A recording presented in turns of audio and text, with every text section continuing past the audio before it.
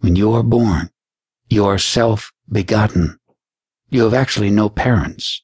You come right out of a grain, the mystery of the grain of wheat that falls into the ground. If it doesn't fall into the ground, it remains alone. If it falls into the ground, it bears much fruit. The mystery of life through death, for God actually died to become you, to become me.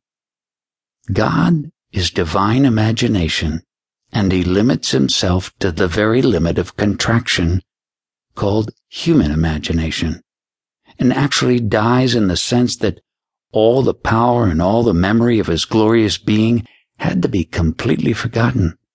So the cry on the cross is true. My God, why hast thou forsaken me? He himself has cried out.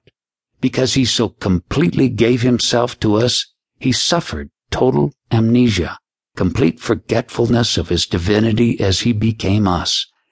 And that was divine imagining becoming human imagining.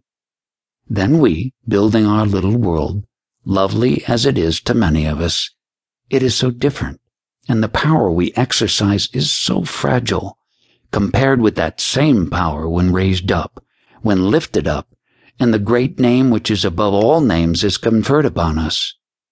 And the day will come, without loss of identity, you will bear the name Jesus. Everyone is destined to be Christ Jesus. That power with the name exercising infinite power. Without loss of identity, we will know each other and all glorified, everyone. There is no limitation to the gift.